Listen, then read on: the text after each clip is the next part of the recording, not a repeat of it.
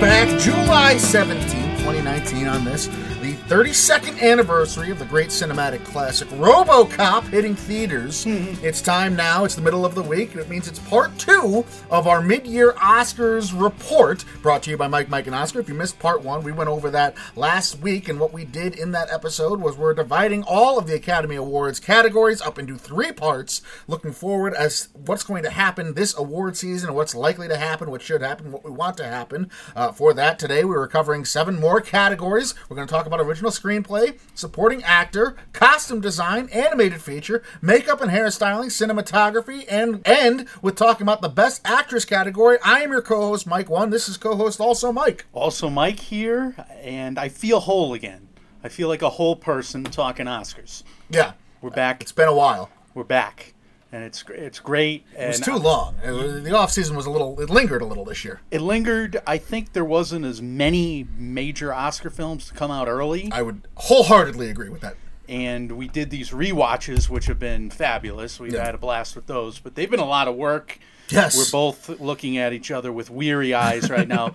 But this energizes me. Yeah. And just this document that we have, this beautiful Google document in front of us, really energizes me because we're going to do a quick summary of some honorable mentions, some contenders in the category. Then we're going to give a front runner, a likely nom, and a wild card pick. So that'll be 6 different picks total, Mike. Ideally. Perhaps. You're going to get like a conversation. Yeah. Your movie talk fix about at least 4 movies. Yeah, and that's the point of this, just to keep an eye out and keep you aware of what's coming in the pipeline and what can you expect to be a contender come awards season. Like Mike said, he just laid it out for you, talking about front runners, and then we're going for likely noms and wild card picks, which could be something we like, something we hope has a chance, something we want you to keep an eye on, etc. So let's start off, and no more ado, whatever that means. Let's talk about original screenplay, Michael. Original screenplay, some honorable mentions here. The Report, that's going to be the Annette Bening film. We got The Farewell, which is coming out soon to us. I was upset that it didn't hit theaters around us. Yeah, this it's been week. out in New York for a couple weeks already. We got the Untitled Noah Baumbach Project, which is going to be the name of various punk bands that come out, or whatever music the kids are playing. That's going to be a name of one of their bands. Or Greta Gerwig's Man. That's coming to Netflix. The Pope is also coming to Netflix. We got Dolomite Is My Name with Eddie Murphy and Wesley Snipes. We got Parasite, which won the Palme d'Or, at Cannes. The Palme d'Or. And we got a star-studded lineup for The Laundromat. That's Steven Soderbergh's movie. So that's getting a lot of press. My front runner for this category of original screenplay, of course, is Once Upon a Time, ... in Hollywood. Yeah. What's up with the ... though? He's a big fan of ellipses. Apparently he is. So Tarantino has won this category twice for Pulp Fiction and for Django Unchained. This film has high scores coming out of the Cannes Film Festival that are pretty spectacular, including an 88 Metascore or a ridiculously high Rotten Tomato count. Scores that make you think, when a Tarantino movie is viewed this high, where are they going to give the credit? I mean, he's most known for his writing. I'm thinking they're going to allocate the credit towards that screenplay. Plus, this is kind of, sort of, maybe, perhaps a movie about making movies. Yeah, and Hollywood tends to shine and smile on those for sure. I was a little surprised, honestly, that this didn't win anything at Cannes, especially because of how intertwined Tarantino is with Cannes, and specifically as far as the film festival there goes. But I did look back, and Django didn't go to Cannes, and Pulp Fiction didn't win Best Screenplay there either back in '95. I don't know if that's really telling or not. Well, it won something there, though. It won the Palme d'Or. Yeah, well, okay. So gross overall. And that you're kind of making the case there of what I think might happen here is that if Once Upon a Time in Hollywood is such a heavy favorite in director and picture, then maybe they give something else to screenplay anyway, and that's how this doesn't end up as the winner for screenplay. That would be ironic. Just to spread the love. Easily the best screenplay of the year, and he doesn't win it. So good that they can't award it. Yeah. I feel like I'm filling time. Yes, of course. Once Upon a Time in Hollywood's the answer. It's the front runner right now. It's Tarantino. Everybody's looking forward to that, and I don't know how you can pick anything else right now. Do you want to know what beat, I started to say it, Pulp Fiction at the 1994 Cannes Film Festival? I think we talked about this, didn't we? There's no movie podcast in the history of mankind has ever talked about this. Well, what is it? Gross Fatigue. What is that? I don't know.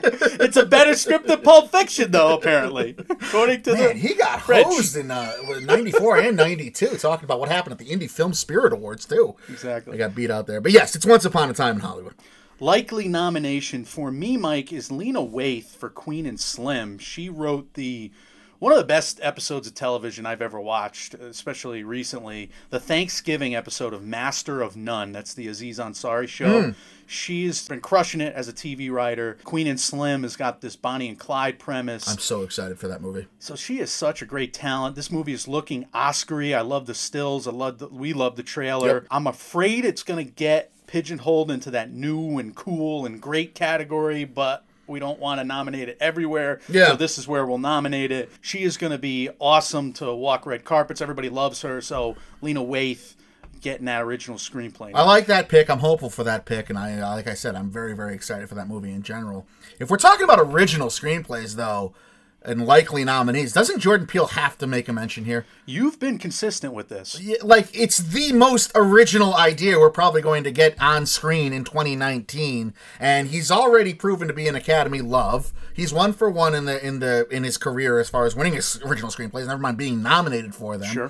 So I can't imagine they overlook him. I think it's going to be a bloated category, but I think he ends up finding his way there, if not for director. I wonder if he overshot the mark with the mythology of that movie. I don't think he'll win. I think there's enough red flags where I don't think he's going to win at this time. I still say scene for scene, I'd put that movie up against anything. You know, if you get past the exposition dumps, the fact that there are, necessary exposition dumps, even those scenes are great. Yeah. But every scene in that movie is pretty I phenomenal. wonder where, speaking of where the Academy will give the credit to, if they lean more towards a directorial job for that or a screenplay job for that. I'd be shocked if that movie gets a ton of Oscar love. I agree, and that's why I say I think it might only get one of those two. So I wonder where they put screenplay it. for me would make some sense.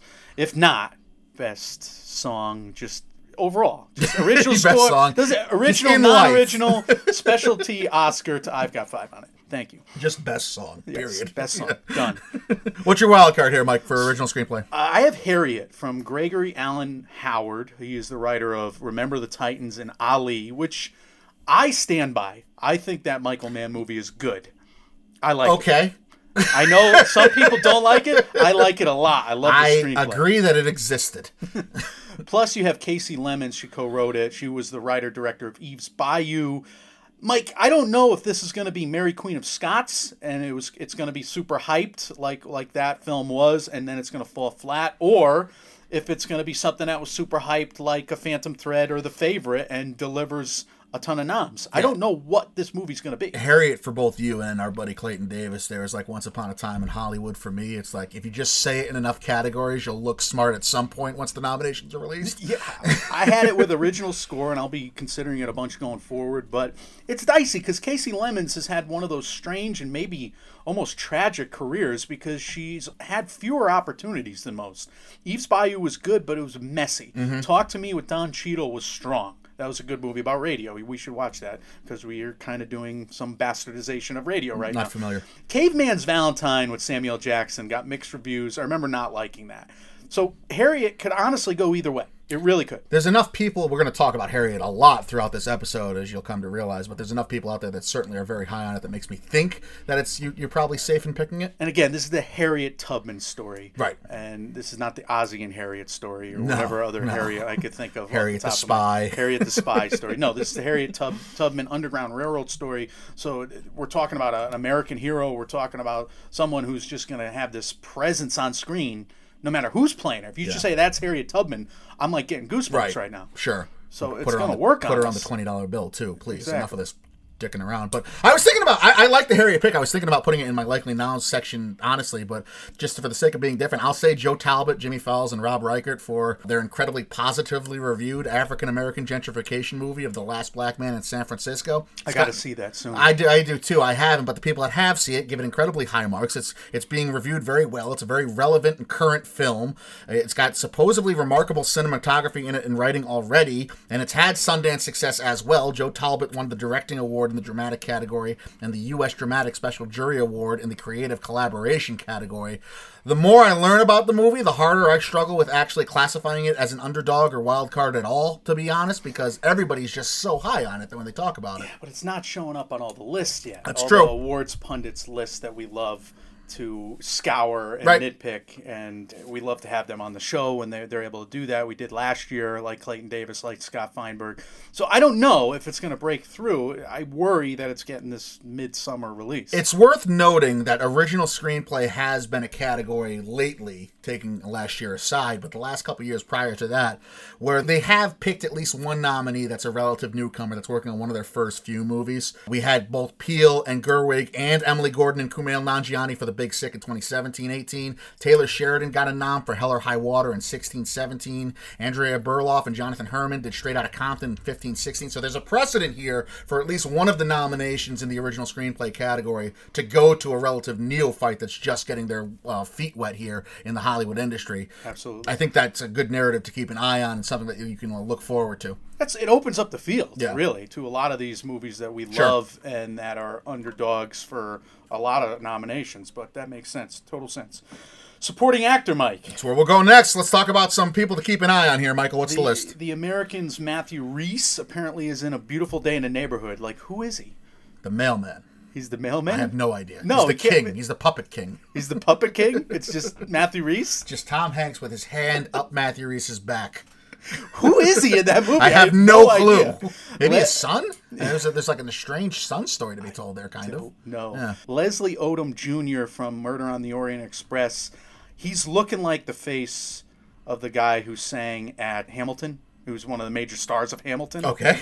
I don't know if he's the guy. I know he was in Smash, so he could sing Red Tails.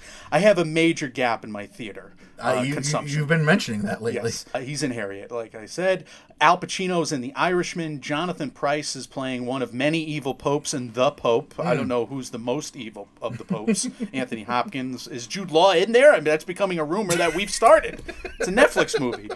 Bill Pullman is in the untitled Todd Haynes Project. How about the president from Independence Day, Mike, getting Oscar buzz again? Why not? Talk about Oscar buzz for someone who's not gotten a lot of Oscar buzz. I'm excited about this. Wesley Snipes and Dolomite Is My Name. Why? Well, I mean, because he actually is a pimp out of the 1970s, so it makes sense. And Robert Fairchild from Cats. So who do you have as a front runner here, Michael, for supporting actor? I have to go with Brad Pitt from Once Upon a Time in Hollywood at this juncture. Yeah. I think this is a strange category right now. Nobody's really jumping out at me. So by default, I'm thinking like the biggest movie in the category is at least going to get a nom. So I'm not going to look as foolish as I might at the end of the day if I pick one of the other guys. Right. I think that Brad Pitt is going to be in the Manson family plot line I agree. of this movie. Seems that way. So he's going to have some big scenes. Yeah.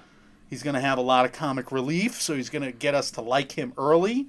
He has not won an Oscar, and he's had a great career. Yeah. This might be He's it. turning into one of those veteran guys that you're thinking, when's his time going to come now that Leo's checked his box? I think that's a safe bet. I think that's a good pick, and I also think that it goes along with the narrative I've pitched in part one when we were talking about supporting actress, how there's this unique look to the field this year, that there's a lot of A-listers and historical Oscar contenders and historical Academy loves that are taking supporting roles for some reason in these movies that we all assume will be Oscar contending movies. Pitt is a great example of that, and why I think both supporting, you have to pick one of the A-listers that's doing this as your front runner right now pick for the supporting categories. But you picked a nobody Well, supporting actress, though. What was it? Meryl Streep, right? Yeah, Who the hell I've is never that? heard of her. I got a lot of faith in her coming I am out such on a the dad come-up, joke though. nerd. It's terrible. But in that vein, I was going to pick Gary Oldman for Women in the Window here and say that if he's breathing, he's an Oscar contender, but we just learned 3 days ago that Women in the Window apparently is not looking like a coherent film yet. Disney is kind of questioning what they're going to do with it, and also it's confusing to screening audiences, so they're taking 5 days to reshoot it, and they're going to push it out to a 2020 release. Crazy. You have Amy Adams, Gary Oldman, Yeah. more people. There's more than Joe that. Wright is Joe directing Wright it. is directing it, who's been nominated a ton. Right. Then you have Atticus Ross and Trent Reznor doing the score, Makes which no I sense. picked Right. in original score.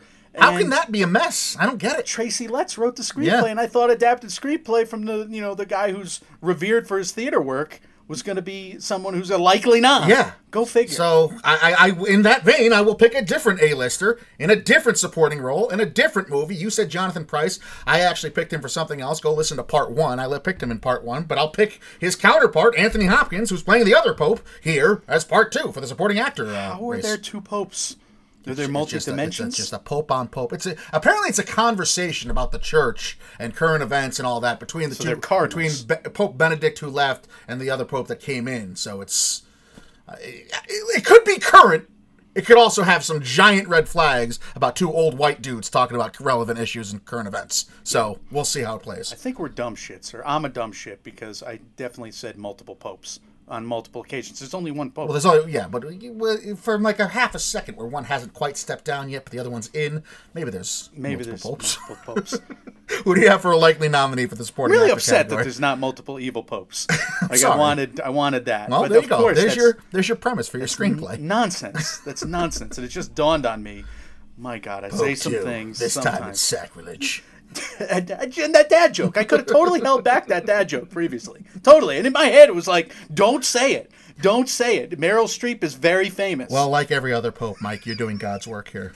Likely nominee for me is Willem Dafoe, our pal William. Yeah. I like to call him William. From The Last Thing He Wanted. This is the Dee Rees movie. He's been knocking on the door the past few years. Yeah. Got nominated in Best Actor last year, Best Supporting Actor. If he can land a nomination for At Eternity's Gate, he can get a nomination for anything. He was good in At Eternity's Gate, but you're right. You're right.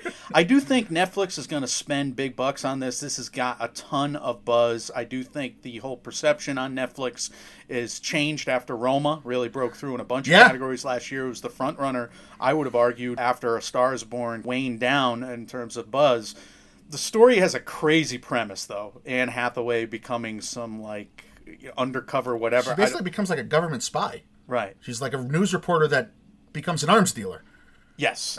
That was the crazy part. Like, she becomes a spy, then an arms dealer. Like, what the hell's going on? Still, Dee Rees has been knocking on the door for a while, so could be. And she has success with Netflix. She's the one that did Mudbound, and it led to a couple of nominations at the Oscars 2 years ago. Don't mind that pick at all. I would, like I said, for the frontrunner pick, I was going to pick Gary Oldman from Women in the Window. So for the likely nom, I'll pick Gary Oldman for his role in what'll be Laundromat. That's got a stacked cast. He's playing alongside Meryl Streep there. It's a big issue movie. It's talking about basically the backstory of the Panama Papers and that whole one of the many controversies that kind of gotten swiped under the rug in the last few years that don't really matter anymore. Yeah, I'm learning all these Netflix plots right now. There's not more than one pope, evil pope. And it's not just Meryl Streep and Gary Oldman running a laundromat. Yeah. It's about the Panama Papers? Yeah, it is about the Panama Papers. It's not a laundromat at all. I'm sorry. They would be great just running a laundromat. They're laundering money, Michael. Well, I figured there's going to be some of that. I really hope it's about them owning the laundromat. Just like putting bleach in the colors by accident, and it turns into a whole drama. Meryl Streep figures out who's stealing clothes, like from all the other. Like that'd be great. Sure. Whatever helps you, man. I'm upset myself. I had a whole spiel written out about how I was going to pull for Gary Oldman to be the first actor since 2007 to bowl double duty and get 2 nominations at the same show, but Joe Wright and the Women in the Window ruined that for me, so thanks. The audiences ruined it for you. Yeah. Whoever those audiences are, those test audiences. Be smarter. How dare you? Understand Joe Wright's genius. Isn't that scary? Like, yes! We didn't get it. It's a novel. It's an adaptation. I am curious to see. I would love to see what that first cut is, just to see how off. Because you're right. You laid out the facts that it makes no sense that this is something audiences, quote, wouldn't get. If we walk out of a movie and we don't get it, don't we want to immediately see it again? We're really excited and we want to study it. We want to figure it out. Yeah, but how many A-listers have been in movies that we didn't get? You know, that doesn't add up to me. Jennifer Lawrence in Mother, and we got that. So I don't know. I don't know either. Wild card, who you got? My wild card is Taika Waititi for Jojo Rabbit.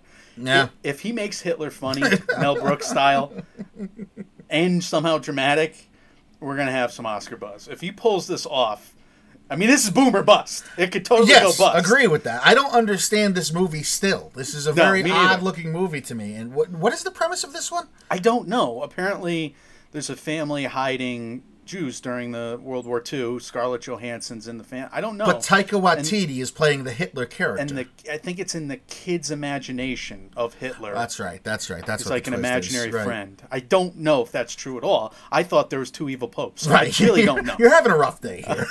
I will go with Pesci. Because I would love to see Pesci come out of retirement, show all the young kids he's still got it in him and can do it whenever he wants. And I hope he would rival his Goodfellas acceptance speech where he just walked up to the stage and said, "Thank you very much." I have no idea what shape he's in. I have no idea how much he can possibly be in The Irishman, right? He can't have that many scenes. He might be at a different decibel level, like, than all the other characters. He might have forgotten what he's supposed to do. Like, I have no idea how he's gonna hang in. Man, if Scorsese can get him one more Oscar run of Joe Pesci for The Irishman, I would be so It's happy. a wild card. I would be so happy. We both picked risky picks in supporting actor. Costume design is where we'll go next, Michael. Let's talk about some names to keep an eye on. Once Upon a Time in Hollywood, Harriet, Aladdin. Yeah. Really? Yeah. Aladdin. Yeah. Rocket Man, The Irishman, 1917, Dumbo, Little Women, Cats. All right, let's get into it. Downton Abbey is the front runner. Because people don't even know, bro. Yeah. They don't even know. These costumes are spectacular. Last year's win for Black Panther was a breath of fresh air. Certainly in was. the category. But this branch typically goes for the period piece. Yes, they do. I think they're going to go back to their roots here. I think those gowns are going to dazzle them. I think those smoking jackets a lot going of to dazzle jackets, me. And I'm in. And you have an affinity and an attachment to this property. You're looking forward to this Unfortunately, movie. yes. Unfortunately, I do. I think your logic is right. I just think you picked the wrong period because The King is coming out with Timothée Chalamet and Robert Pattinson and a lot of people, and I think the period that they'll reward will be with the high, those big hats with the long... The big hats? Yeah, the corsets and the shield of armors. The big armors. hats atop corsets? Yeah, this is like what all the people in the Middle Ages wore, right? Man, you don't watch enough of that, do you? You don't watch any of that, actually. I'm thinking of those like cone-shaped hats with like the flag coming off it, or that piece of thing coming off it. Like the Ku Klux Klan? No, what are you talking about? Not the it doesn't cover your face. The cone hats? Yeah, it's just like a giant cone. Like women wore it. Oh my god. Anyway, The King is my pick. All right, who's your likely nominee? I'm going to be against that movie from here on out, just because of that floundering explanation. My likely nominee is Dolomite Is My Name because it's Ruthie Carter, and she won last year. Finally. And Pimpin' Ain't Easy, mostly because of what you have to wear. Gotta look the part. So she's going to crush this. This is going to look great, even if it's slimy. I think they're going to show that it's slimy, so we'll see. I'm cheating with my answer as far as a likely nominee for costume design because my answer is going to be something Disney live action. I want to think it's Maleficent because it already received nomination in 2014, and there's a lot more flashier outfit changes in this one. There's a lot more color in this one. We have those Disney characters that we know that are the three aunts or fairies. You're crushing fantasy fans of this podcast. What the hell are those? I cannot remember what those three women are in this. Fairy godmothers. Is that what they are? I don't know. Okay. Well, they're in this movie. They're in this. I'm pretty sure they're the fairy godmothers. I think there's a lot to play with the Maleficent characters and with that property, so I would like to see that nominated. Aladdin, I do think, is a possibility because the look seemed like it resembled very much the cartoon. It looks like Xena the Warrior Princess. Yeah, but it looks like the cartoon. I think it looked terrible, but I haven't seen it yet. I just calling out the trailers. Just going off what you've seen. I can't believe that. I can't believe it's getting buzz. Even though I hear the movie's pretty good, and we probably got to see it at some point. I'm kind of waiting for video. I don't have the imperative to go. Disney live action films, though, do well in costume design. Mary Poppins Returns, Beauty and the Beast, Into the Woods, Maleficent, and Alice in Wonderland have all landed themselves nominees in this category since 2010. That all said, it's going to fucking be Cats, isn't it? It is going to be Cats. What are we talking about? We're both very dumb. God damn it. Because of course it's going to be Cats, because Tom Hooper movies get Oscar nominations. I am so not looking forward to having to go see Cats. But what if they really look like cats? I don't care. My wild card pick is Rocket Man because they put their own spin on all of Elton's iconic looks. So that's a major mark in their favor. Whoever saw a commercial for this movie, never mind the actual film itself, is going to be gaga for all those costumes because it was so unique, and then their spin. And they seem very historically accurate to some of his famous moments in Elton John's career with the Dodgers outfit and those big plumage, feathery peacock outfit he had. The movie's like a montage of all of his crazy performances. Yeah, I could absolutely see that landing a nomination. I think that's a decent call, especially for a wild card. I hate repeating myself, but Jordan Peele's Us, as far as a wild card pick, was pretty spectacular with their costumes. You not only had the cult-like unigarb of the doubles, but also you had a bunch of Easter eggs and subtext hidden in some shirts and other garment pieces that characters wore right from the jump. if something like this were to find its legs in a category like costume design, it would indicate to me that the Widening Academy is really putting thought and care into more than just the look of a garment or like, oh, that's a period piece. Look at those high hats with those flags coming off the top of them. We should nominate them. I hear your optimism here, and I hear you pushing this movie a lot. Yeah. There's no way in hell I know. Us is getting nominated for Best Costume Design when they're basically in orange jumpsuits, which is just like... Well, they're red jumpsuits. They're all red unigarb, yeah. It's too understated is going to be my... I don't think you're wrong. I don't see this having much of a chance. Am I crazy for thinking Endgame might actually have a chance, though? Perhaps. I just don't think it gets the obvious credit here. Well, you typically don't watch a Marvel movie... then again, Black Panther won it last year. But that was so Black cultural. Panther was steeped in history and culture, I agree. But so the Marvel movies, they have to look just like the comics, right? And for Endgame, they all had to look just like the comics because they were all going to be on screen at one point. So all of the costumes had to be there and accounted for. I don't know, maybe from a degree of difficulty standpoint. We love it. So. We love it. I just don't know if Academy members are going to be like, that's no question about it. You would think if Endgame's going to compete for Best Picture, though, or Best Screenplay, or Best anything in the majors, it's going to have to land one or two undercard nominations somewhere, isn't it? Sounds and VFX, yeah. I would guess, would be the obvious ones. Original score, maybe. Yeah. I don't know. Makeup and hairstyling. Yeah, so this is going to be our first category with a relevant rule change as of this past April, which we covered at the time. Historically, only 3 nominations made this category, and now it's going to be expanded to 5 from here on out. And with that, the short list of nominations will also increase from its usual 7 up to 10. So congrats, Academy, on making makeup and hairstyling an actual category. Yeah, like it's everything else. Much fuller. Why category. did this take so long? I don't know. I don't. As if the like, makeup and hairstyle sense. industry isn't wholly responsible for the live action, what we see in live action features all the time. Well, just look at what the short list is, kind of from Clayton Davis. You got Harriet, Aladdin, A Beautiful Day in the Neighborhood, Little Women, The Dead Don't Die, The Goldfish, Ford versus Ferrari.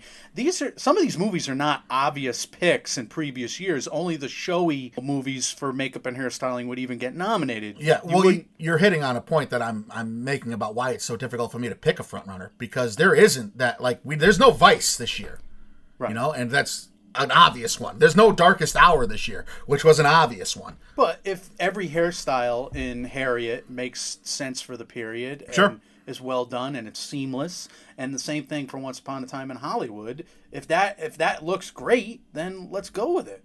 What's your favorite here, Mike? Your front runner? This was very, very difficult for me. There's no Darkest Hour. There's no Vice. There's no Suicide Squad. There's no Mad Max. These were kind of obvious as far as talking about makeup leaders. Yes. And they're not only things that we thought were obvious when the films debuted, but they actually would go on and sweep award season and win the Oscar in this category. So the last few years, we've kind of been spoiled, I guess, because we've had the winner pretty front and center. I don't see one this year. Tell me if I'm wrong. The closest one I can land on is that untitled Roger Ailes project. If they can make John Lithgow actually look like Roger Ailes, and there's a bunch of women portraying real life women whose job it is to look like they're on TV all the time. Yeah. So they have a certain aesthetic and a certain makeup look that they have to hit right on to make them look like their real life counterparts. If that all's done, I could see that movie being the one we all land on. Shouldn't necessarily be hard for actresses who are on TV all the time, right, in a way, but I would want something fraudulent to happen in this category. So then here's my pitch. Go ahead. I want John Lithgow to defraud the makeup and hairstyling category. I just want him to be really fat, and then I want them to shoot documentaries about them putting on the fat suit, but it's really just he's just fat, that they pretend to put on the fat suit, and then he actually has no makeup and it looks perfect, and they're like, oh my god, this fat suit. John Lithgow's just eating and eating. So, and after he wins the Oscar, yeah, I want him to just show how an eating montage. No, I was just really fat. Or at the Oscar stage, he's still that fat, but he actually lost the weight in real life. So then he takes off his fat suit, and not only then was he wearing the makeup. We're dumb. Cats is going to win this category. We have to liven this up. It's boring for all two of us who never put on makeup in our lives to say Cats. It's going to be Cats. Tom Hooper makes movies with super high production values. He makes Oscar-y films. Even if the movie's not good. Even if it's like a 40%er. Even if it's a flop, the makeup and hairstyling is going to be... So the only reason I didn't do Cats is because aren't they relying somewhat on animation there too? I have no Didn't idea. I read about that? That I think they're going to do some kind of computer graphics with some of these. So I don't know if that's going to be all Could be. live action or what it is. So I kind of was scared away by that. Likely nominees, I don't know. Judy makes sense, right? Trailer. She looks dolled up. She looks like Judy Garland. She doesn't look like Renee Zellweger.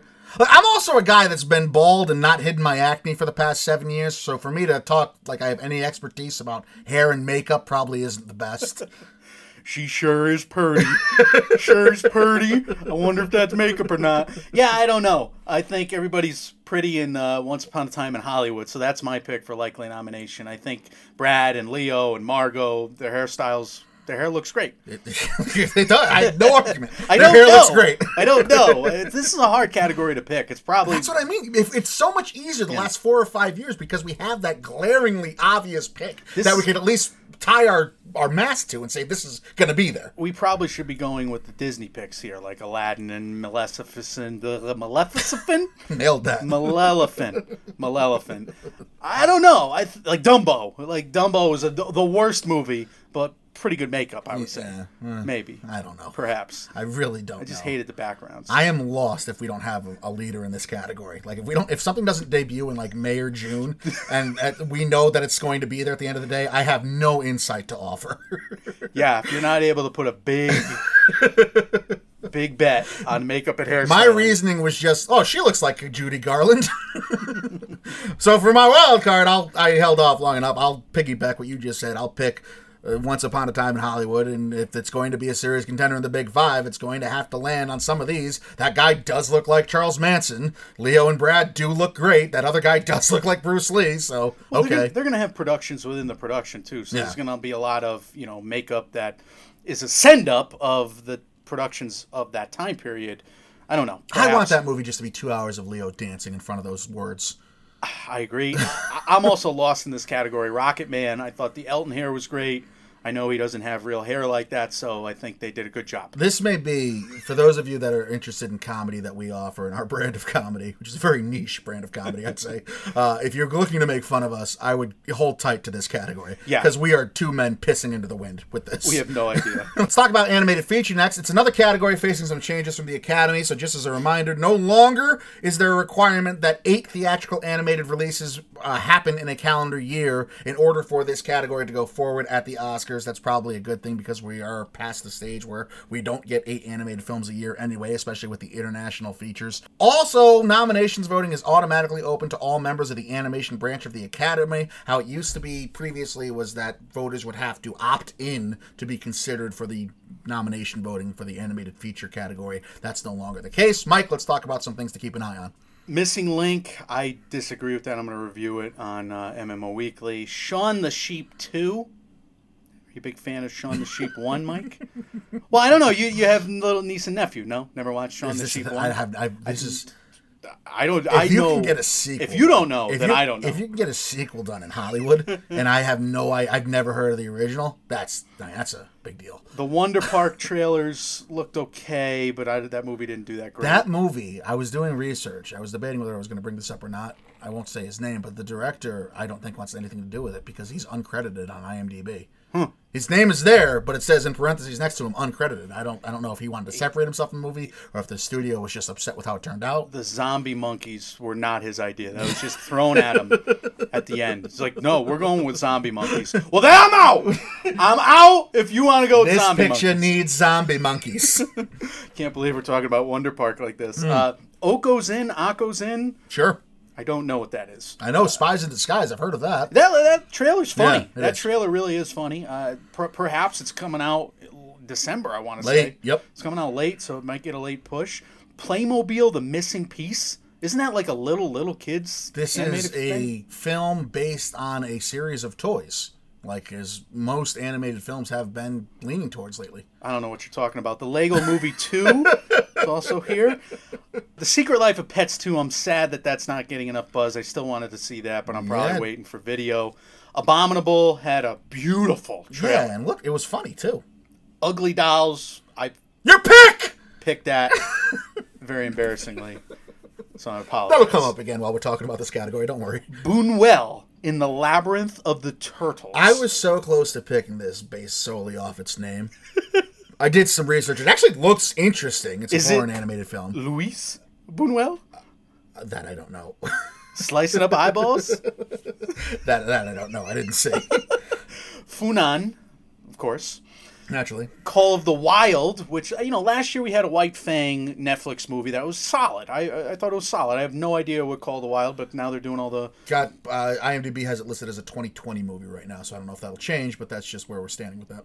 And Wish Dragon is the other one. Yeah. This is why, what you just said is why we'll never have to worry about there only being 8 animated features released in a calendar year, because the international market alone has just burgeoned with all these animated features, and it's a feather in their cap, and hopefully they can make some headways into this, like they did last year with Mirai. Which, unfortunately, just came to us, recently. Yeah.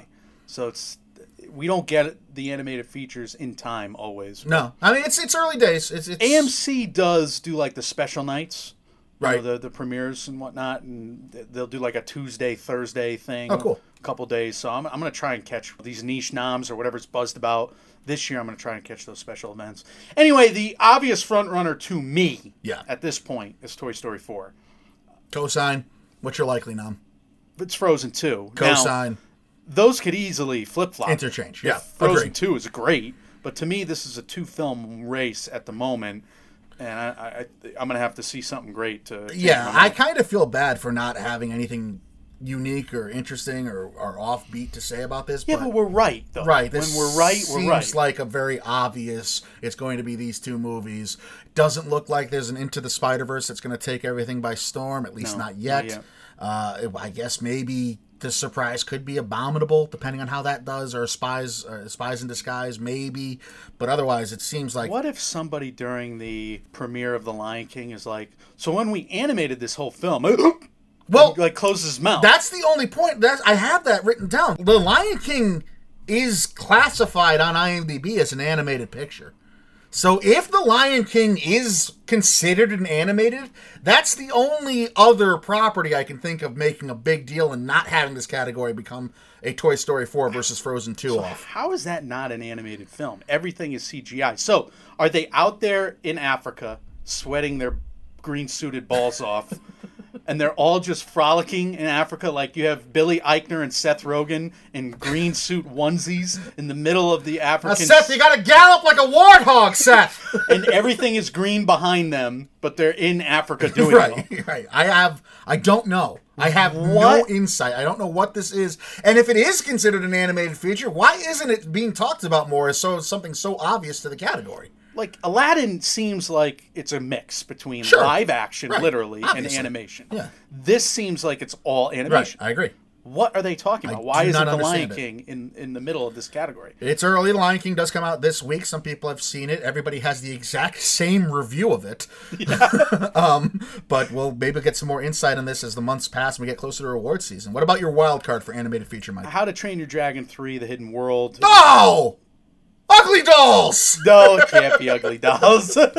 I did not see Ugly Dolls. I'm very ashamed of my early pick for Ugly Dolls. Yeah, Mike had that pick during our 100% accurate 2020 show that came out the day after last year's Oscars. If this is like a 3-film category and then they're like stretching for a nomination and they have all the big... Are you making the case for Ugly Dolls? If Ugly Dolls sneaks in, I'm going to be really happy with myself because I still had the instinct to pick it. I'm leaving that open. My triumph after Ugly Dolls gets nominated. But I do think How to Train Your Dragon 3 would have been nominated in other years. I think it's on that level. Yeah, I have a problem with it even being considered a long shot because each of the first 2 movies in the trilogy both landed nomination. The first movie, I want to say, landed 2 or was it the second? One of them landed another nom as well. So I am expecting this movie to be in the category. I think that's a safe pick. And 3 seems to have higher scores across the board than 2 did anyway. For my wildcard pick, I'll say The Addams Family, just because I'd love to see that get a bit of a showing for a new generation and kind of maybe able to make its mark. And the macabre and the dreary and the horror is very in right now. So I think it was in Clayton's top 5. I don't remember, but it's up there. Cinematography now, Mike. We have 1917, Ad Astra, Ford versus Ferrari, The Laundromat. It's for review. Laundromat, Panama Papers, Government, not Meryl Streep mixing whites with colors. So it's in a washing machine. So where they're in D.C. and beautiful scenery of D.C. with the shot by the iPhone with Steven Soderbergh. I mean, it's Gary Oldman and Meryl Streep. If they're on TV, or if they're on the screen, you get credits for just showing them. All right, we'll see. I'm suspicious. The Pope, all right, it makes sense. The Vatican's beautiful. And then A Beautiful Day in the Neighborhood, which is surprising to me a little bit. Very. I have a rationale. I picked that for one of the categories, but what's your front runner? My front runner right now is The Goldfinch by Roger. Such a smart pick by you. Roger Deakins. Because I think the trailer is showing off some great visuals. It's some highly dramatic stuff. There's that bomb that goes off in the museum in the trailer that's visually arresting. It really got to me. I watched that trailer a couple times. All the dust, all the debris, really beautifully captured there. Then you have the music with the beautiful people jumping into pools and running down the New York City streets. That's an interesting... You're kind of making an interesting point that I don't even know if you realize you're making. So in cinematography, do we give credit to the music that accompanies some of these shots? Like, did Inception get helped in their cinematography case because of the bong? Because it was so intertwined with the way it was shot? Well, now that you said that, now that you reenacted that, in fact, I am seeing the Inception. I mean, this whole room is just going on top of itself. Ellen Page, what are you doing here? You're upside down, Ellen Page. Yeah, you're right. I wonder if that's prevalent in the if Academy members are actually able to take out what they're seeing. Of course from they're what not, because they're like hearing. us, and we don't know where to allocate the credit, because we don't make movies on a daily basis, and a lot of them don't make movies in that category or whatever. I know the branches vote for certain things, but so maybe it's something to do with cinematography. That'll be. I'll do my homework on that. I'll look through the past cinematography nominees. It'd be interesting to see if they had relevant soundtracks and sound effects with what won. That's fascinating. That's a good study. It's like the basis for like an Oscars book, a niche Oscars book or something that I would read immediately. It's a shame I hate writing. You're front runner. So I'm making a concerted effort to not pick the Goldfinch for anything this year, out of principle, for the principle that when the studio moves a picture from its October-November release to a September release... It's a red flag. That's a giant red flag to me. So based on that alone, I refuse to pick the Goldfinch, though I do think, like I said, it's a smart pick by you, and I would be surprised if that doesn't land nomination. So this was the most difficult category for me to pick because I didn't have Roger Deakins to pick from. Can I say Apollo 11 and just give credit to the foresight that whoever shot all that archival footage was shot it in such a cinematic way? I think that is one of the more beautiful films we've seen this year. True, but no. Yeah, I know. All right, I'll be serious. I'll say Once Upon a Time here again in Hollywood. I know I'm picking it for everything. But doing the Tarantino rewatch series has definitely tainted my brain. The man's films deserve at least a nomination in this category because he's always a master of cinematography. Yeah. And the DP, the director of photography on this particular movie, is Robert Richardson. He's already won this award 3 times for his work with huge directors. He did Oliver Stone's JFK, and then he won it twice for Scorsese movies, The Aviator and Hugo.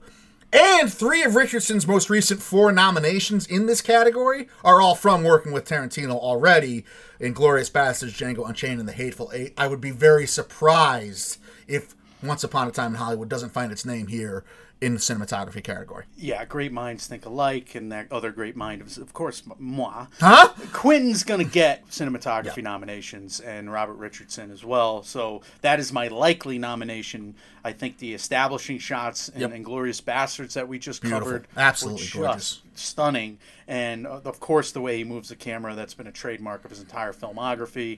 And, Quentin gets behind the camera at times, and Quentin just has such an eye for it. All right.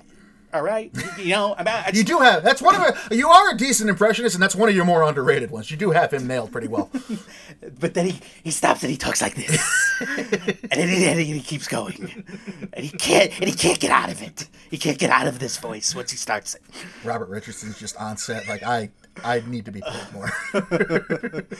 Robert Richardson, I could just see Robert Richardson with like the dullest expression next to Tarantino. Just there's his hands and he's such a close talker. Dead-eyed, blank stare.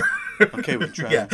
Let's do it. You want to get behind this? Let's try that. I hope so. I hope he's that guy. Because he needs to be that guy. Right, I agree. I would love Rob, write in. Let us know. Let us know. You picked Once Upon a Time for the likely nom. I'm going with the other heavy favorite for my likely nom, The Irishman and Rodrigo Prieto. History will tell you that it's law, in fact, that Martin Scorsese, if he makes a film, it has to be nominated for Best Cinematography. Yeah. That's just fact. We all know that. It's this science. Is as ambitious as he's ever been, though. It is De-aging. the aging technology. My question is, and the only relevant question I have as far as Scorsese and cinematography goes, is who's going to be the guy that gets killed and lands with his arm stretched out like Jesus affixed to the cross, Ray while Romano.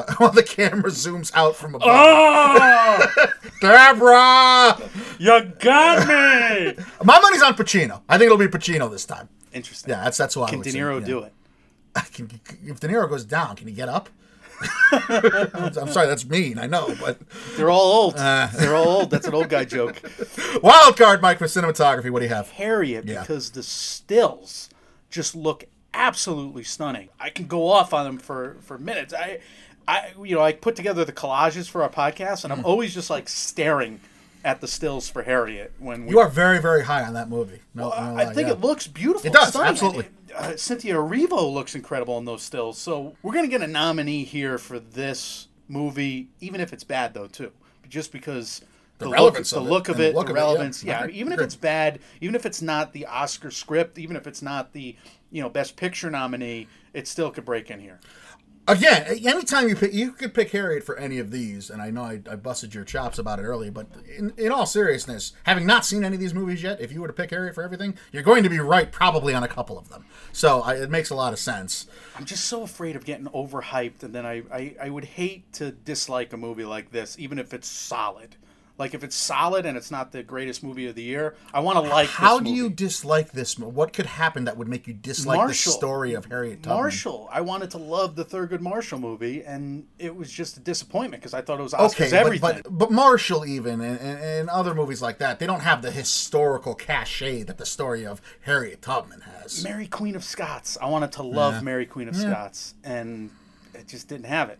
Fair point. All right. As far as a wild card pick, for me, for some reason, through the 14 categories we've done thus far, this was the most difficulty I've had coming up with an answer, even fabricating one, as far as a wild card pick for cinematography, because I try not to be boring and by the book, even though I've picked Tarantino for every category so far. I wanted to default on picking someone that had a bunch of nominations but hasn't won anything yet. But unfortunately, my only options there were to take Caleb Deschanel, who has the most noms amongst actively working cinematographers without a win with 6, but he's only doing The Lion King, and an animated feature, if it's an animated feature, has never won this category. It's apparently not an animated feature. It's just, apparently he's just like shooting. Yeah, if he's in Africa, if he's in the Sahara, then yeah, he can do it. He can win.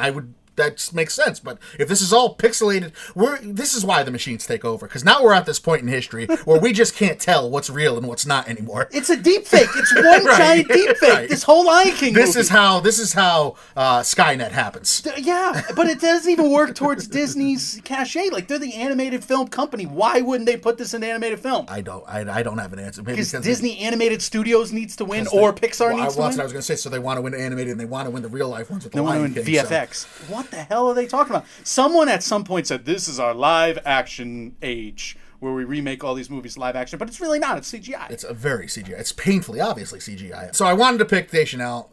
Can't happen. Wanted to pick Bruno Debanel, who has 5 nominations and no win, but he's doing The Woman in the Window, and yep. So let's throw a dart at the board. Let's say Jody Lee Leapes.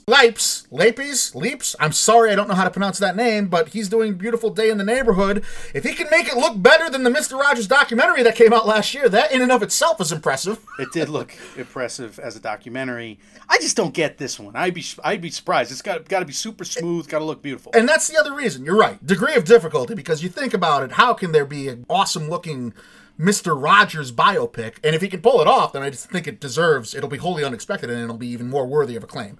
So that's kind of where I land on it. And he's been with other properties that have used vivid imagery. Manchester by the Sea, extremely loud and incredibly exploitative. Yeah. Could be. So Best Actress is where we will wrap up with here. Michael, let's run down some possibilities. So Kate Blanchett and Where'd You Go, Bernadette? This was supposed to come out this spring. It got pushed back. This is another one I'm not looking forward to be honest. It's playing too many games. Richard Release date. Linklater, though. Yep, I know. I got pushed into a more Oscar-y spot, even though it's not an Oscar-y spot.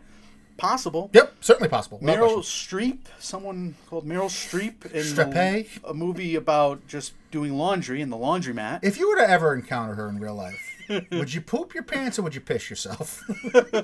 Could both be an acceptable answer? Helen Mirren is the good liar. I'm saying she's the good I liar. had such a hard time not putting her in here. Right. Such a hard time. But is she the good liar, Yes. or is he the good liar? No, it's her. It's her. It's absolutely I her. agree. At this point, I'm so convinced it's her, I will be shocked if it actually is Ian McKellen, who is portrayed to be. Anne Hathaway, like, he's the bad liar. Right. Okay. Anne Hathaway in The Last Thing He Wanted. Jodie Turner-Smith is supposedly going to burst on the scene as a new force to be reckoned with in Queen and Slim. Yeah, if Queen and Slim wants to come along and take every category, like what we think Once Upon a Time in Hollywood might, I'm all for it. Scarlett Johansson, Mike, we all already had buzz for her in the Best Supporting Actress category for Jojo Rabbit. Now here she is in an untitled Noah Baumbach project. The great band. You got to listen to. They got a couple albums out. Greta! Blake Lively in the rhythm section. This is a movie I know criminally too little about. I want to know what this movie is. Cosign. I'm into that title. Yeah. And I love that Blake Lively's in it. And I love that Blake Lively's in the Oscar conversation because she was awesome in A Simple Favor. It also sounds like in a supergroup, the untitled Noah Baumbach project would be playing the rhythm section. Yeah, that's definitely a song. Like, they would name all the songs in their album after the other Oscar nominees. Right. Right? The first single would be Lady Bird. Juliette Binoche in The Truth. Their turn to like the dark metalish would be House of the Devil. We could go all Yes. day. You could definitely go all day, but I'm trying to push us forward. Natalie Portman and Lucy in the Sky. I'm very intrigued by that. Looking forward to it. Charlize Theron in the untitled Roger Ailes project. Naturally. Felicity Jones in The Aeronauts. I know criminally little about that, You too. listing it here is the first I've heard of this movie. Florence Pugh in Midsommar. We loved her Yep. in that. I don't think she'll show up. I think everybody will put her in their top 20. Yeah, this is like the stepping stone to Academy relevance, I think, for her. I don't think this gets her there, but I think this is like, wow, let's consider her for our next project. Kate Winslet is going to be in a movie called Blackbird, Blackbird singing in the dead of night. but it's Kate Winslet. I hear it's about the making of that song, actually. Black bean burger on a bed of rice. And the parody. That's from Jeffrey James from Headgum there. I stole that Gotcha. from him. I got you. He's a funny guy. Leslie Manville coming back after Phantom Thread in the Best Lead Actress category this year from Normal People. Landed a surprise nom for supporting actress for her work in Phantom Thread. Academy apparently loves her. And then I'm going to mention Renee Zellweger and Judy. I'm going to mention Awkwafina in The Farewell. I have seen Awkwafina everywhere from somebody considering her a frontrunner to her not listed. So she's all over the place. All with this over the map. performance. People love that movie, though. I can't wait to see it. So you just listed, 20 names? And there's so many performances that we just don't know enough about yet that probably would be a surprise to nobody if they ended up landing a nom. Like you said, from Scarlett Johansson to Helen Mirren, from Anne Hathaway to Jodie Turner-Smith. There's newcomers like Awkwafina and performances from old Academy standbys like Amy Adams. Well, no longer Amy Adams. She'll wait until 2020, but I wrote this before I found that out, so I'm saying it. Meryl Streep as well. So what a tough category. You keep pitching that, and I appreciate it. This is a tough category to pin down. We'll do our best here. What do you have as a front runner? Cynthia Erivo. Yeah. From Harriet. Makes sense. Harriet Tubman. Because of one picture. Yeah.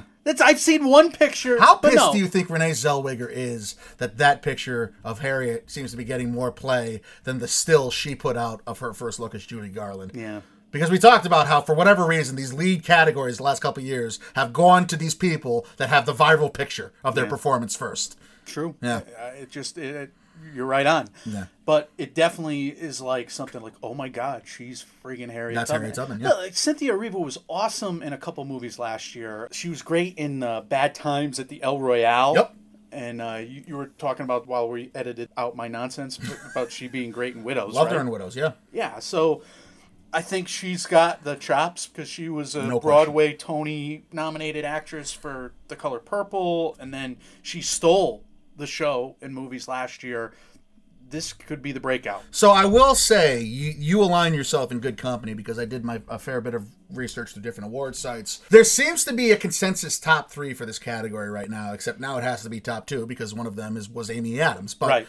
Every category, as far as frontrunners and heavy contenders, however you want to classify them, they have Cynthia Erivo, they have Saoirse Ronan, Yep. and they have Amy Adams. Amy Adams, obviously, for Women in the Window. That's getting pushed off to 2020. So Erivo and Saoirse Ronan right now seem to be the 2 names that everyone is most sure of having the best chance, let's say, for now, before we see these films ourselves. And simply, she's my likely nomination, Saoirse Ronan, because she always gets nominated. Yeah, well, she's mine too, because you're right. We've seen her work with Greta Gerwig. So as far as a frontrunner, I I've seen this name all over the place too. I have faith in it. But Alfre Woodard for Clemency, I think it's got a nice late in the year release date. I think it's distributed by Neon, who knows how to handle Oscar campaigns, because they had Border last year. They had I, Tonya the year before, which won an Academy Award for an actress in a performance already. Sure. So I just have a lot of faith, and I know when I've seen Alfre Woodard, she's always got that strange, stressed, and crying look on her face, and she knows how to draw you in. People saw this performance at Sundance. I'm pretty sure it was awarded at Sundance when we covered that. Go back to our Sundance wrap-up show there. So they already know she's great in this movie, just like they already know Annette Bening's great in The Report. I don't think that's a question. It's just, how is she going to stack up against the rest of the category? We don't know yet, because a lot of those movies aren't finished yet. But yeah, Saoirse Ronan versus Alfre Woodard versus Cynthia Erivo. Cynthia Erivo right now. Our wild card, Lupita Nyong'o for us. I know we're both behind that. Would love it. Would love Awkwafina too. She's getting a lot of positive publicity for that, for The Farewell. Now, Toni Collette was someone we got behind last year. Are we going to push Lupita as hard as we pushed Toni? It's hard. It's lacking, isn't it? Isn't there something missing? Something slightly missing? I don't know. They're two totally different, incredible performances. Radically different. Horror movie lead performances that I truly think should be recognized as the best in any year. I gotta watch it again, I think. And if I'm blown away again, because we saw it twice and we were like, oh my God, what is she doing?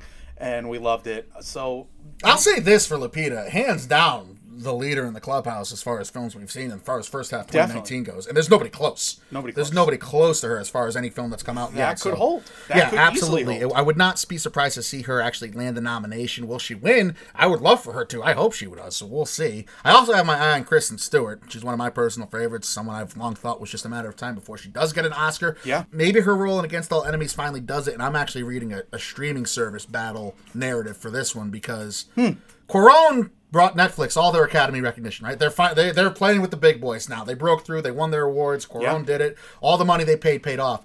Amazon has yet to win an award, a major award, and they just haven't. They spend so much money. They spent 43 million at Sundance alone this year purchasing properties, and for what they've purchased so far, Bridget runs a marathon, I think was the name of one of them. They spent like 13 million on. Yep.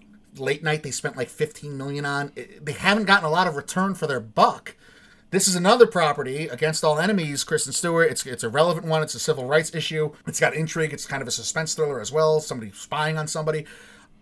I think it could have a chance, and I think Amazon needs to get behind solely one of their picks for this year and push it to the moon and put a lot of resources into it. Because Amazon needs a freaking Oscar. They do. And if they want to be considered on the same footing as Netflix, which a lot of people don't consider them on already. I mean, Netflix, when you think of streaming, Netflix is 1, Amazon is 2, until Disney Plus comes along. They did do a nice job of Cold War last year. Yep. That was like a sneaky, awesome campaign, because that was a late release, and we didn't know it was going to break through more than just Best International Feature, back then called Best Foreign Language Film.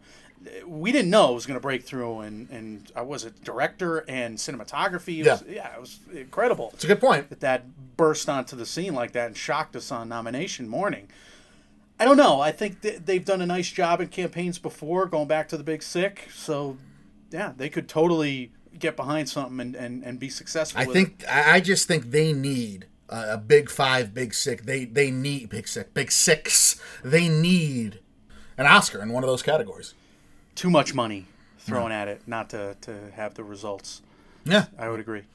Alrighty, well, that's part 2 in the books now of our mid-year Oscars report. Looking forward, giving you a bunch of names to keep your eye on, a bunch of performances as well. We have a 3-part series, which means part 3 will be out for you during the week. Next week, we're going to cover the rest of the biggies, big ones left over here. We got director still to talk about. Obviously, Best Picture we save until last, so that's going to be all kinds of stuff for you to look forward to and be interested in. If you want to get at us, you have any comments about this show, part 1, or anything else we do here in the MMO Empire, we want to hear your thoughts, questions, comments, concerns, like always, about anything we do here. You can reach out to us. We are Mike, and Oscar on Facebook, Mike, and Oscar on Instagram, at MM and Oscar on Twitter, Mike, and Oscar at gmail.com, and on Reddit. We are available everywhere you hear podcasts, whether that's TuneIn, Stitcher, SoundCloud, iTunes, Spotify, Google Play, etc. Just type in Mike, and Oscar. You'll see our cartoon faces waving back at you. And if you appreciate what we do here, if you could leave us a 5-star review on iTunes, those truly go a long way. Mike, that's a lot of rambling from me. Why don't you give these people some words of wisdom and tell them what's coming next? Wisdom, here it is. There's only one Pope. And look, I still think, like, Meryl Streep and Gary Oldman, if like they do an impersonation of my grandparents, Yeah. who basically are the grandparents in The Princess Bride, and they're always arguing, they're always hilariously arguing. Right. And they're running this laundromat, but then on the side, like they're unfazed about how the people doing the Panama Papers or whatever are just laundering money through them or whatever's happening. This doesn't affect our lives at all. Yeah, but then they're just their old selves, so they're just bickering all the time. That would be great. Would it make you feel better if Gary Oldman and Meryl Streep retired and just actually bought a laundromat to operate? Absolutely. Like, why won't they? I want that. Shot it with an iPhone. Like, we didn't, like, they couldn't even tell we were there. Well, maybe you should just write a letter. I don't know, man. Guys, when reality sucks, like Mike's apparently does currently right now, finding out about the Panama Papers, you can watch these movies with us. We are Mike, and Oscar, trying to make award season year-round without the stuffiness. Thanks for hanging out. We'll see you soon. See ya.